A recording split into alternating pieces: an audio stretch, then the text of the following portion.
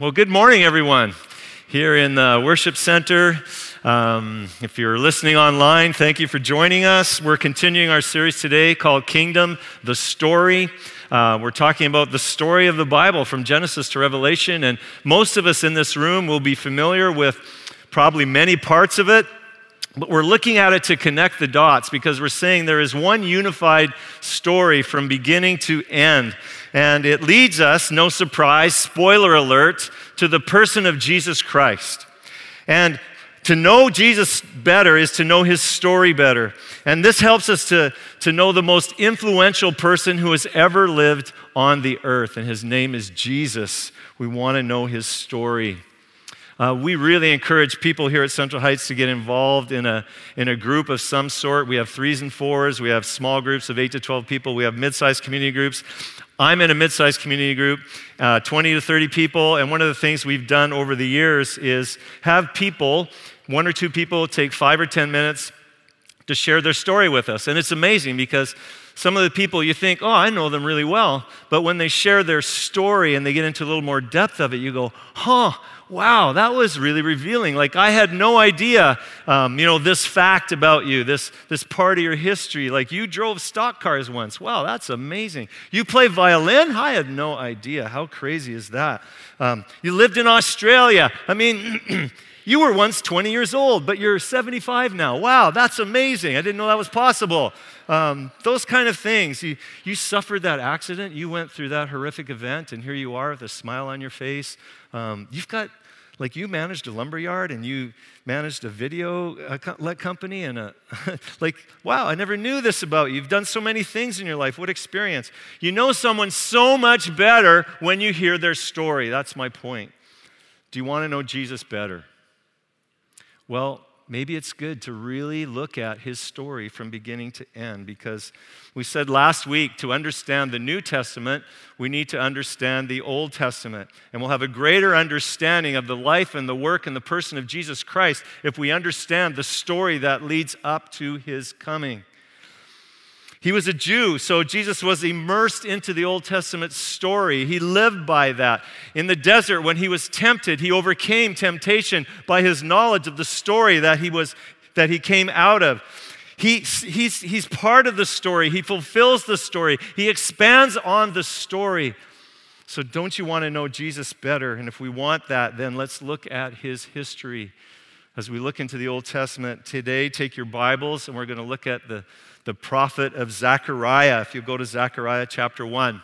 So if you haven't been with us in this series, let me do a short recap. We began in Genesis, and we've seen so far the people you sort of need to know. There's so many, but the ones you need to know would be Adam and Eve, Abraham, Moses, King David, Ezra, Nehemiah. The scenes of those people, it began with creation. We called that kingdom pattern. That was with Adam and Eve, and then, they disobeyed God, and so there was kingdom perished. Some people refer to it as the fall of man. But that was not the end of the story for the human race. God chooses not to give up on humankind, and he chooses a man and his family by the name of Abraham, and he comes to him with a promise. And so we saw a kingdom promise, and that God's plan was to rescue the world through this person, the family, and ultimately the nation. And we've seen that nation was grounded in Egypt for 400 years, and then through Moses, they experienced this exodus, and God brings them to a promised land, and there's this conquest of the land, and eventually it leads to leaders who are kings, and ultimately to King David, the great king, and his son Solomon. But as we get to all of that, and that's all we've covered, it's still a kingdom partial. It's not its fullest yet. It's just part of it. And it's partial, as we've seen. God's people rebel against him further so that David and Solomon, what follows them, are kingships of division. And the kingdom itself is divided. And people are divided in their allegiance to God, so much so that after repeated warnings, they are taken into exile. They're actually conquered and like refugees taken out of their country and brought to Babylon. And then after 70 years, they return, some of the exiles return back to their homeland, as we saw in a previous series with Nehemiah. The kingdom is still partial. And that's where we've gotten to in the story. And as all of this is going on, the Old Testament gives us this historic storyline, but it also gives us God's heavenly perspective into that storyline as it's going on through his prophets. These were men who were chosen to speak God's word to his people throughout history. And the prophets who wrote, and the writings are recorded, especially began during the kings with Isaiah and then Ezekiel, and reaching through all the minor prophets. So the major prophets are those who wrote the largest works. It's not that they were more important. Then you got the minor prophets who wrote shorter works. But you have these groups of writings of the prophets. And if you want to understand the historical drama, there's so much to read about their editorial comment on the history at that time. And so even the Old Testament, how it's organized in the Jewish Bible, it's called the Tanakh. And Tanakh it comes from the three words Torah, Nevi'im, and the Ketubim. The Torah is the teachings, the instruction of God, the law, Genesis, Exodus, Leviticus, Numbers, Deuteronomy, the first 5 books in the Bible. And then in the Hebrew Bible, it's organized after that with prophets. So all these writings, and then you've got the writings, which are Lamentations, Psalms, Proverbs, Daniel, and ending with 2 Chronicles. That's actually what the Hebrew Old Testament Bible ends with. But you can see there's a major section there that has to do with the prophets and what God would speak to his people through them. And that's what we want to look at this morning. Kingdom prophesied. And as we do that, we're going to look at just one prophet, one of the minor prophets, Zechariah.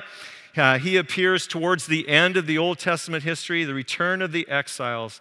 And as we look at him, we're going to see a theme of all the prophets, which is that they are speaking God's word to his people in 3 ways: to give hope, to give encouragement, but also to give warning. And we're going to start there. If you take your Bibles and turn to Zechariah chapter 1. September 11th, 2001. Most of us, if we were alive and old enough, will remember exactly where we were on that tragic day. On that tragic day, Cyril Richard Rick Rescorla was head of security for a company who did their business out of the World Trade Center, Tower Number 1. At 8:46 a.m. Eastern Time that day, his tower was struck by American Airlines Flight Number 11, and out of his window, he could see the smoke and some of the flames.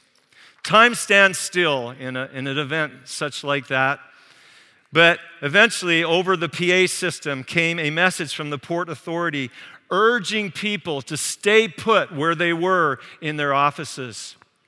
Now, maybe it was his military training, but Rescorla instinctively knew that that would not be the right thing to do, and he began to sound a different message.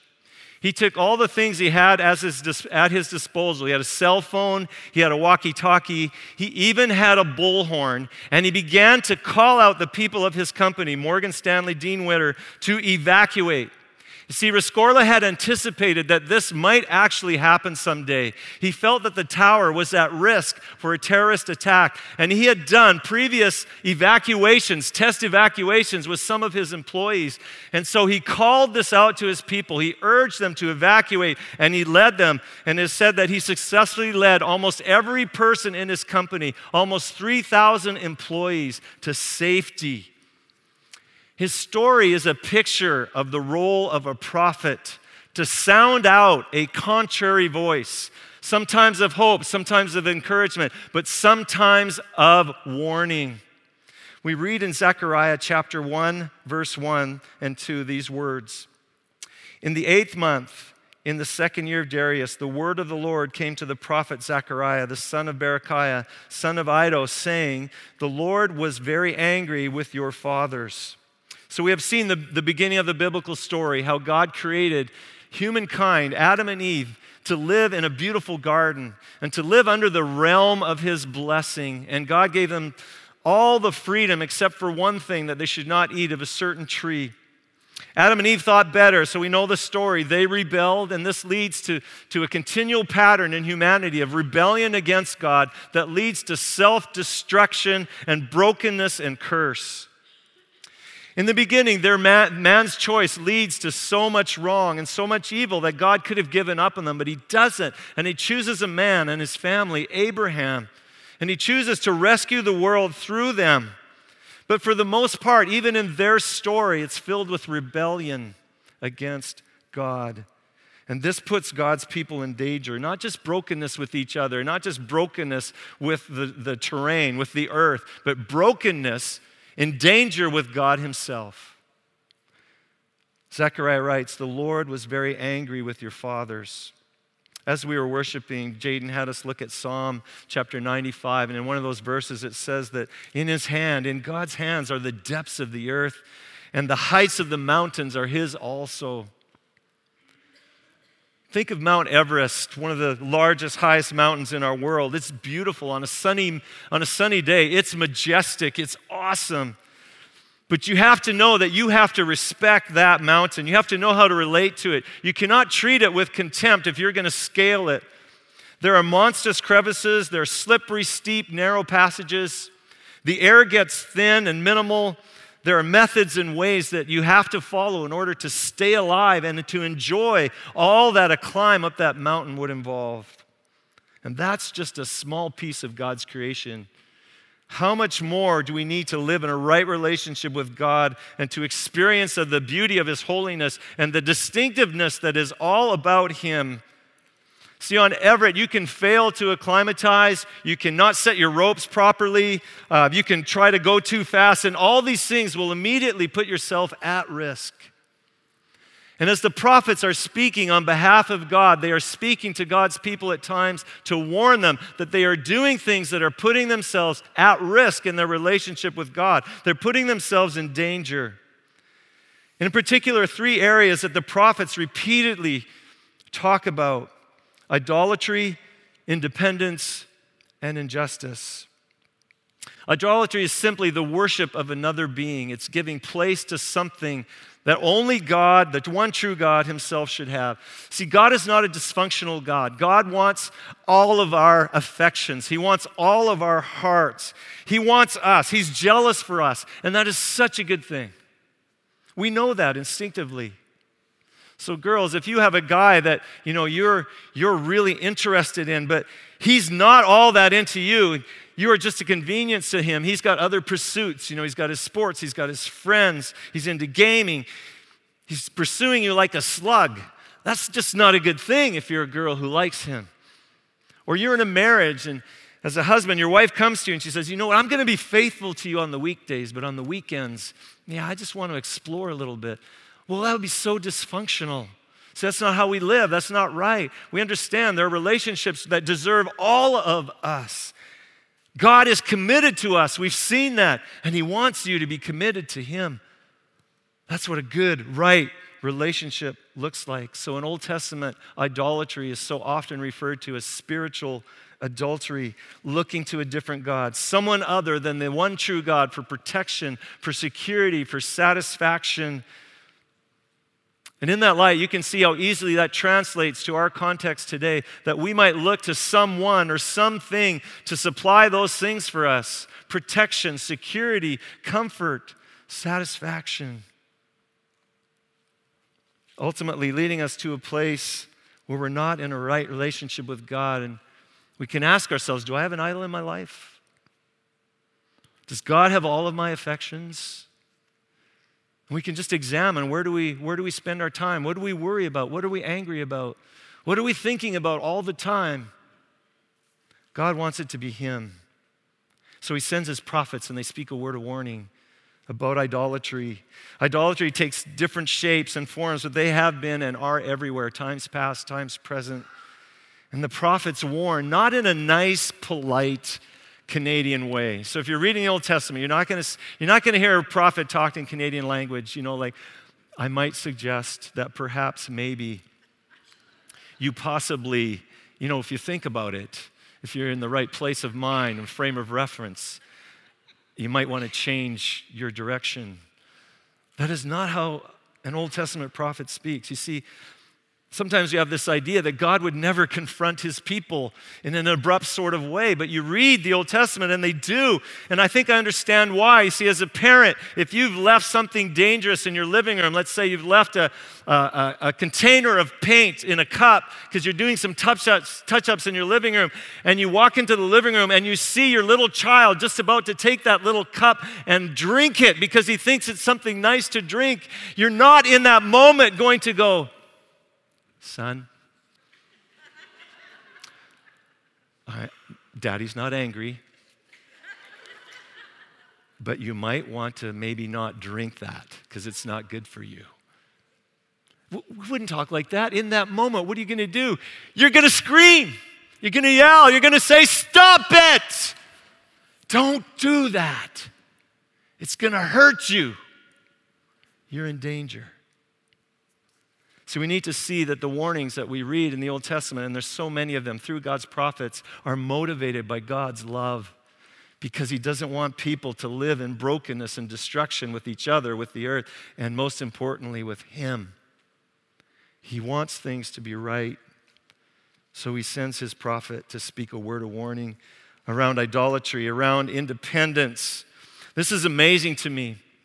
The God who created the world, who has no need for us, actually through his prophets repeatedly tells his people, "Look to me, bother me, come to me for your needs. Let me be the source. Let me be your provider. Let me be your protection." Like, that to me is absolutely amazing, because God is the one who created the world. He understands everything. He is all wise. He knows how everything works. He knows what's absolutely best for you. He's all powerful. He can make things happen that you can't. He can turn people's hearts.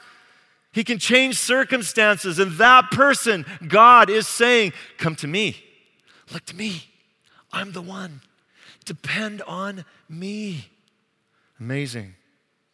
How foolish would it be for me to go, "Nah, thanks, God. My neighbor Billy, beer drinking Billy, he's a pretty smart guy. I'm going to depend on him." Or, "Nah, thanks, God, I got this. I got a degree in computer science in 2005. Pretty smart. I got this. I'm going to take care of it." That's foolish. You see how foolish that is? When the creator of the universe is saying, "Look to me, depend on me, come to me. Don't live independently of me." Amazing. Idolatry, independence, lastly, injustice. It's amazing that God wants us to be his true love. Amazing to me that God wants to be our source of everything. And it's amazing to me how God cares for the well-being of our whole society. We read in Zechariah chapter 7, verse 4, these words, "Then the word of the Lord of hosts came to me. Say to all the people of the land and the priests, when you fasted and mourned in the 5th month and in the 7th for these 70 years, was it for me that you fasted?" That's what the people were doing before they returned from exile. They would spend times in prayer, spend times in fasting. Verse 6, "And when you eat and when you drink, do you not eat and drink for yourselves?" In our relationship with God, God is not looking for religiosity. He's not looking for people to go through and check the boxes in their relationship to him. And sometimes that can even be something that looks so spiritual as fasting and prayer. But God wants, through our relationship with him, the love that we experience and the good and the blessing that we experience from him to spill out of our lives in relationship to one another, and especially to those in our community who need it. Zechariah writes in verse 8, "And the word of the Lord came to Zechariah, saying, Thus says the Lord of hosts, render true judgments, show kindness and mercy to one another. Do not oppress the widow, the fatherless, the sojourner, or the poor, and let none of you devise evil against one another in your heart." Remember the call of Abraham when God said to him, "I'm going to bless you." But it didn't end there. "I'm going to bless you to be a blessing." You see, the goodness that we receive from God is to come into his people and then flow out of their people to be a blessing to the world, especially to those who are disadvantaged, to those who are marginalized. And in so doing, all of society moves to better health. Idolatry, independence, injustice. We get out of alignment here and you endanger the good that God wants for you and for your world. So in an act of mercy, God sends his prophets who speak a contrary voice and say, "Stop, don't live that way, go this way." And as I'm talking, maybe even in your own heart, you're recognizing, yeah, I'm not really caring for the poor, I'm not really looking to God in my life, or I've got my affections all over the place, and God's certainly not the one place that I'm giving my full devotion and attention.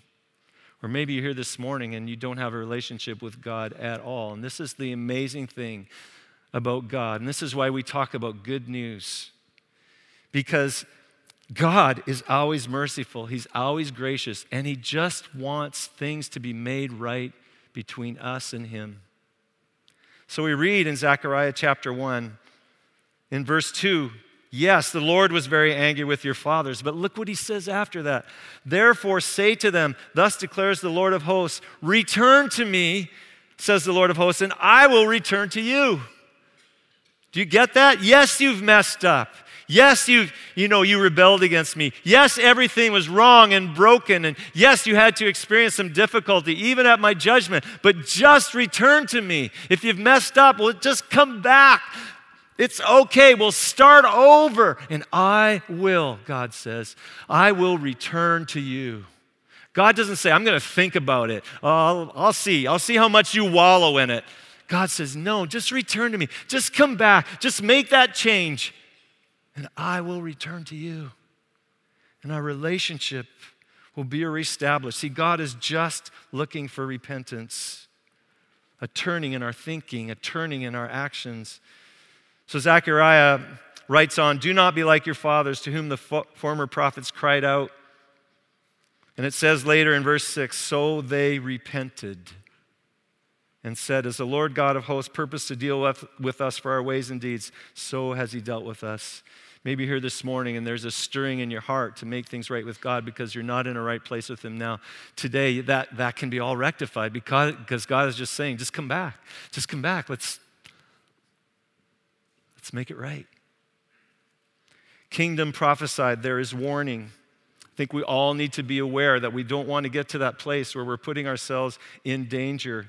And there are ways of living that are not safe. But I can tell you right now, as I stand here this morning, I'm not shaking in my boots. I'm not trembling that I might have done something wrong in my relationship with God and feeling that I'm going to be judged at any moment. I'm not in that place, and you don't need to be in that place either. See, if we're not flirting at the edges, you know what that means? If we're not compromising and we're way out there, flirting with the edges, doing things that we know are wrong, but we're presuming on God's grace, if we're not flirting in those edges purposefully, intentionally, if we're not walking away from God while He's calling out to us and we're saying, no, I don't want you right now. If we're not in those places, then God's word doesn't come to us with a word of warning because we're not in that place where we're close to destruction. No, because we're walking towards Him. God's word comes with encouragement. So Zechariah was a prophet to the returning exiles. It's right at the end as we get to the end of the Old Testament story, and the exiles had returned to rebuild the city of Jerusalem and to rebuild the temple. We've talked about this. They were on God's mission, but as they're on this mission, they begin to get discouraged. See, they ran into opposition, people criticizing them, threatening them. And we also discover that they got distracted. And so they actually stopped building the temple for about 16 years. They laid its foundation and then stopped for 16 years. And they were making excuses. Oh, it's not the right time. No, it's not good. It's not good. Opposition, time. Yeah, it's just not the right time. And yet they had time to build their own houses. So in His mercy, in His grace, God sends His spokesperson, the prophets, Haggai and Zechariah, and they provide a contrary voice. Yes, it is time to build. Yes, you must build. Yes, you can do it. We read in Ezra chapter 5 these words, now the prophets Haggai and Zechariah, the son of Iddo, prophesied to the Jews who were in Judah and Jerusalem in the name of the God of Israel who was over them. Then Zerubbabel, the son of Shealtiel, and Jeshua, the son of Jozadak, those are two key leaders. They arose and began to rebuild the house of God that is in Jerusalem, and the prophets were there with them, supporting them. You get the picture? The prophets stimulated them with encouragement to get on with the mission of God, and they were there supporting them with God's word. Zechariah writes in his first chapter, later in verse 16, "Therefore, thus says the Lord, I have returned to Jerusalem with mercy. My house shall be built in it, declares the Lord of hosts, and the measuring line shall be stretched out over Jerusalem. Cry out again, thus says the Lord of hosts, my city shall again overflow with prosperity, and the Lord will again comfort Zion and choose Jerusalem." Encouragement. When I was growing up, I lived in a family that, church life was part of what we did, but in that, there are certain adults that just come along and they encourage you, and it helps shapes your future by that encouragement. It's so powerful. It puts wind in your sails. How much more powerful when God speaks a direct word of encouragement to his people through a prophet. My city shall again overflow with prosperity. The Lord will again comfort Zion. He will again choose Jerusalem. Maybe you're here today and you're discouraged in your calling. You're discouraged in the work of, where you are, and what you've done, and you've stopped. You've stopped building for God, with God. You've just stopped. May the Spirit of the Lord encourage you again this morning with the word of encouragement. Yes, you can. Yes, you shall. You shall be prosperous. You shall have fruit. You shall. Why? Because it will be of your own strength? No. Later, Zechariah says, not by might, nor by power, but by my Spirit, says the Lord. Even something that looked like this huge mountain of opposition and work becomes a level plain in the eyes of God when his Spirit is at work. Through Zechariah, God declares these people are the apple of his eye, and that the house shall surely be built. In chapter 4, Zechariah, who writes a lot of crazy things, he gets these visions, and he gets a vision of a golden lampstand with 2 olive trees. And remember, there were 2 key leaders. So he writes this in Zechariah 4, verse 4, "And I said to the angel who talked with me, what are these, my Lord? These two olive trees and this golden lampstand." Then the angel who talked with me answered and said to me, "Do you not know who these are?" I said, "No. No, my Lord." Then he said to me, "This is the word of the Lord to Zerubbabel, not by might, nor by power, but by my Spirit, says the Lord of hosts. Who are you, O great mountain? Before Zerubbabel, you shall become a plain, and he shall bring forward to the stone to amid shouts of grace to it." Then the word of the Lord came to me, saying, "The hands of Zerubbabel have laid the foundation of this house. The hands shall also complete it. Then you will know that the Lord of hosts has sent me to you." What a word of encouragement. At Central Heights, we believe that the spiritual gifts that God gives to his church are still in operation today. And so we have people in our midst that have have what we call a prophetic gift, where God can speak to them and on behalf of other people. And out of that, they'll speak a word of encouragement to them. And when you receive something like that and you just really witness with it, like this is God speaking through that person, it is such a gift. It builds up, it encourages, it's so beautiful. And I think that's so good, but we also need to see that there are many words in God's word that are absolute words of encouragement written by the pen of the Holy Spirit that are there for us to take to the bank every day of the week. There for us, unshakable words of encouragement. Are you on the mission of God? Are you on the Great Commission? Then Jesus said, "All authority is given to me, so going, and I will be with you always, even unto the end of the age." Are you troubled by a situation? Don't you know what you can do with that? God's word says to you these words of encouragement: be anxious for nothing, but in everything by prayer and petition. Take these things to God, and the peace of God that passes all understanding will keep your hearts and your minds in Christ Jesus. What a word of encouragement for those of you that are troubled. That's there for you to take to the bank today, in this week, in this moment, now. God's word comes and it does that. It warns, but it encourages. It also gives great hope. So Zechariah's word, encouraging. But as he gives these encouraging words, he also speaks words that are of great hope. And some of that hope is of future expectation. It's not just for the present, it's for the future. So you see, some of Zechariah's words, as Isaiah, as Ezekiel, as so many of the prophets, their words are spoken and they were applicable into the moment that the people were living in, to their day at that time. But some of their words were for a future time, to place a future hope in their people. And so many of what we read in the Old Testament prophets land in Jesus and so become applicable to our lives here, today, and now. But some of it doesn't. Some of it lands with us in the age we're in, but some of it is yet to come. So we read in Zechariah these amazing words. Chapter 9, verse 9. Rejoice greatly, O daughter of Zion. Shout aloud, O daughter of Jerusalem. Behold, your king is coming to you. Righteous and having salvation is he. Humble and mounted on a donkey, on a colt, the foal of a donkey. Was this word for them? In their day, in their time?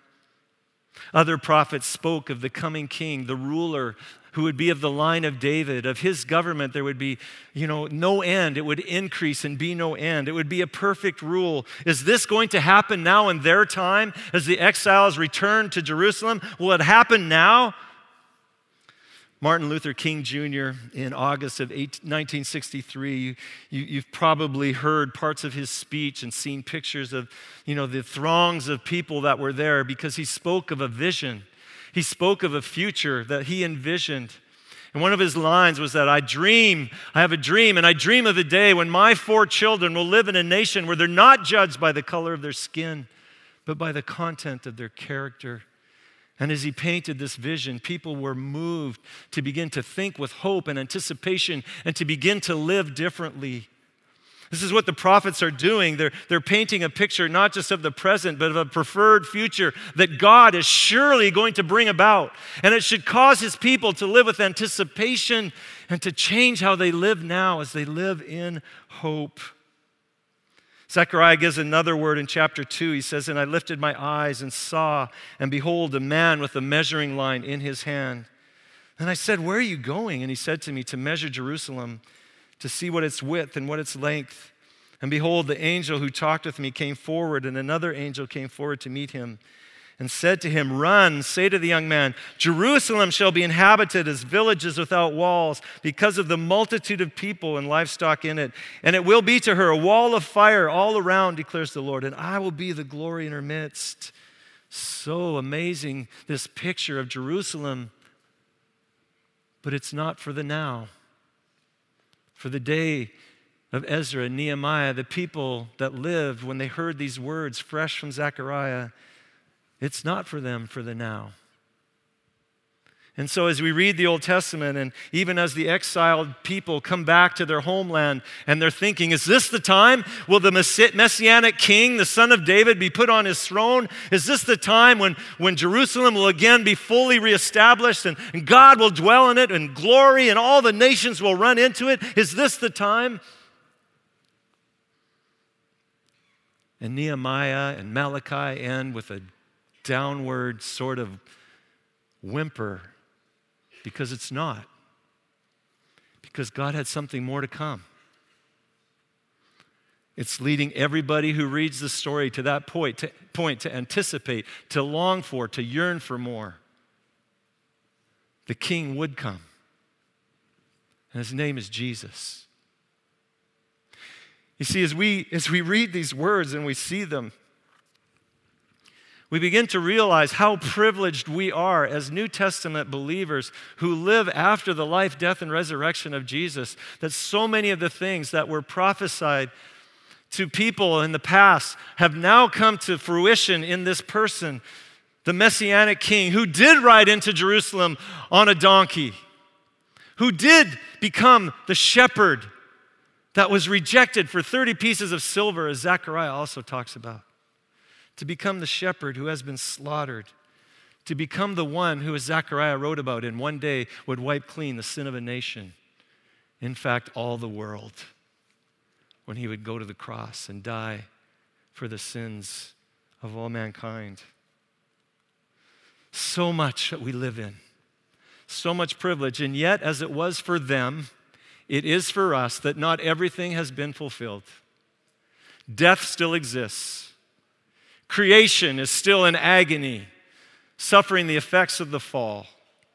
Injustices still occur, and that glorious city of all of God's people has not yet come into the place where God dwells within them, and there's no moon, there's no sun, there's no body of light needed because the sun dwells in their midst, shining in his glory. That is yet to come. So we too have a life to live, knowing that God is still at work in us and in his story, preparing us for the best that is yet ahead of us. God wants you to know that the best of what you have experienced here today in this life is but a small taste of what is to come. And everyone, John writes, who has this hope lives differently. We walk with Jesus, with his presence in this life. And we walk with him as he prepares us to meet him, the King of Kings, face to face, and live with him forever when all that he's written through his prophets will one day be fulfilled in the kingdom story. So as we looked at this morning, I hope that your heart is filled with hope. I hope that your heart is encouraged. And if you're here today and you feel like you needed to be warned, let me remind you that God just wants you to return.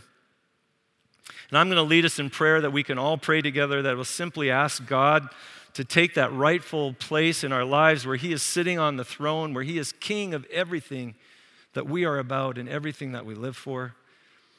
If you're here today and you don't have that relationship with God, he's not the king of your life, he never has been, then I invite you to join with me as I say that prayer and just agree with it. And as you do that, know that God's saying, this is what I want. I want to be in a right relationship with you, and that can begin today. If you're here today and you know you've been walking away from God, you've been saying no to him, just know that he just wants you to return. You don't have to get your life in order before you can come back to him. He just says, just return. Just do it. Just turn your heart, turn your mind, come back. I'm here. I'm waiting for you with arms open wide. Just return. As I pray, you can join with me in prayer and you can say, yes, God, that's what I want. I want you to be king. And all of us can pray this together if it's the expression of your heart. I invite you to stand with me as I pray, and then we're going to respond in a song of worship.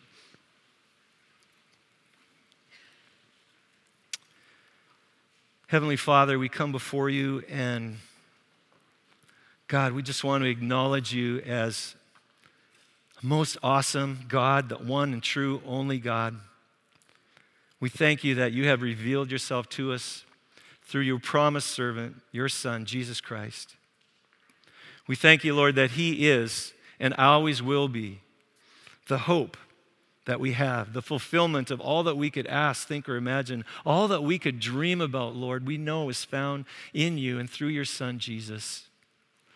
And so today, God, we just want to say we're sorry if there's any place in our life where we have not given you the right to rule.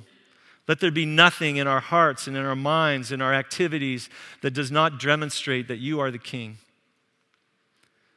And today we ask you to be exactly that. Be king over our lives. And then live through us, empowering us by your Holy Spirit as you have promised. In Jesus' name, amen.